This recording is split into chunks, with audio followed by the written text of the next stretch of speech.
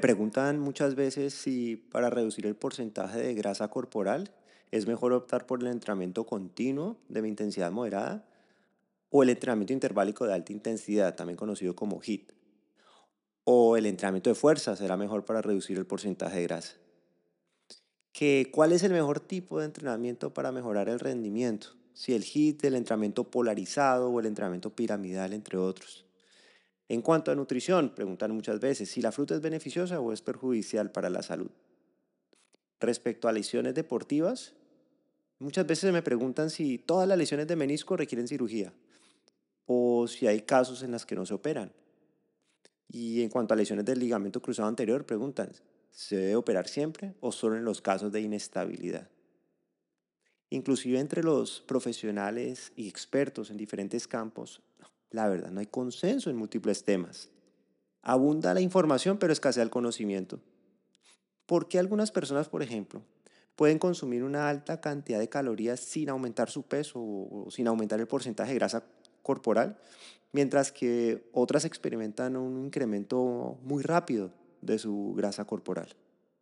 ¿Por qué algunos individuos logran aumentar su masa muscular relativamente rápido, mientras otros tienen muchas dificultades para hacerlo? Hola, soy Jaime Roa, director científico y fundador de SportsMedTraining, y la verdad me complace darles la bienvenida a esta plataforma digital, una plataforma que está especializada en el entrenamiento y asesoría online en medicina del deporte, en fisiología del ejercicio y en ciencias aplicadas a la actividad física y el deporte.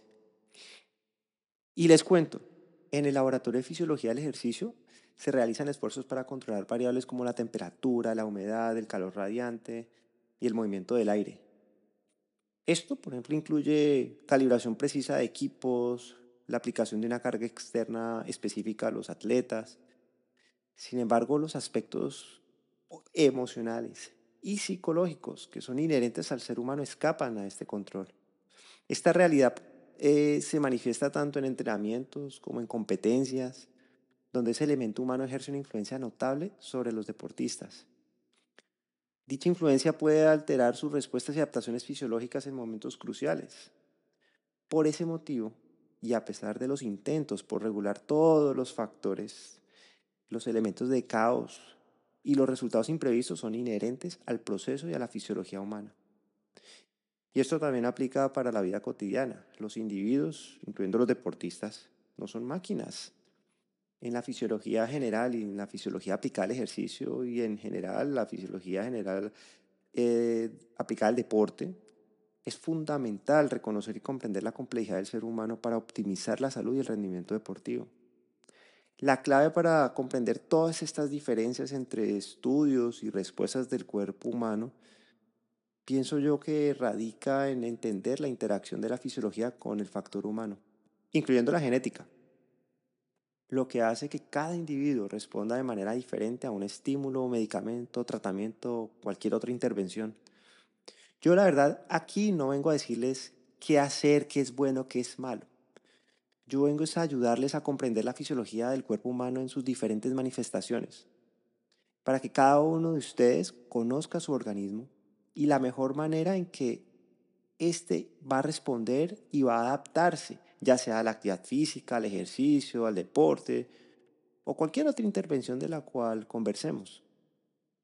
¿Cuál es la misión de SportsMed Training? SportsMed Training se dedica a avanzar en la comprensión y la aplicación de la medicina del deporte, la fisiología del ejercicio, las ciencias del deporte y el ejercicio.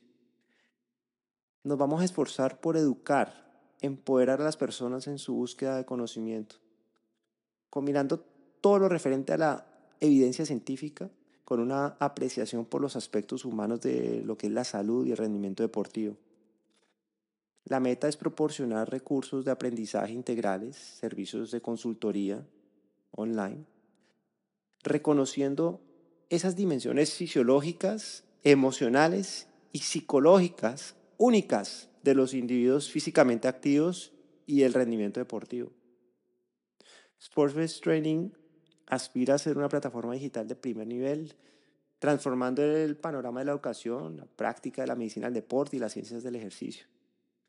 Visualizamos un futuro donde ojalá cada individuo, desde personas con comportamientos sedentarios hasta entrenadores profesionales, atletas, sus equipos de apoyo, tengan acceso a conocimientos de vanguardia y perspectivas ojalá holísticas en medicina del deporte y ciencias del ejercicio. Esta visión se va a extender más allá de la experiencia técnica. Vamos a fomentar la comprensión del complejo entrelazamiento entre lo que es la fisiología humana y la psicología en el deporte. Vamos a usar una tecnología innovadora que permita una colaboración comunitaria e investigación continua. Vamos a buscar cultivar una comunidad informada, empática, capacitada, que aprecie el elemento humano en la salud y el rendimiento deportivo. Así que espero que me acompañen en este proyecto. Los invito a que nos sigan por redes sociales. Estamos en X, Instagram, Facebook, Threads, YouTube y en nuestra página web sportsmedtraining.com, donde vamos a estar ofreciendo cursos, seminarios, webinars, capacitaciones, asesorías, consultorías, podcasts y publicaciones, la verdad, del más alto nivel. Así que los espero. Acompáñenos.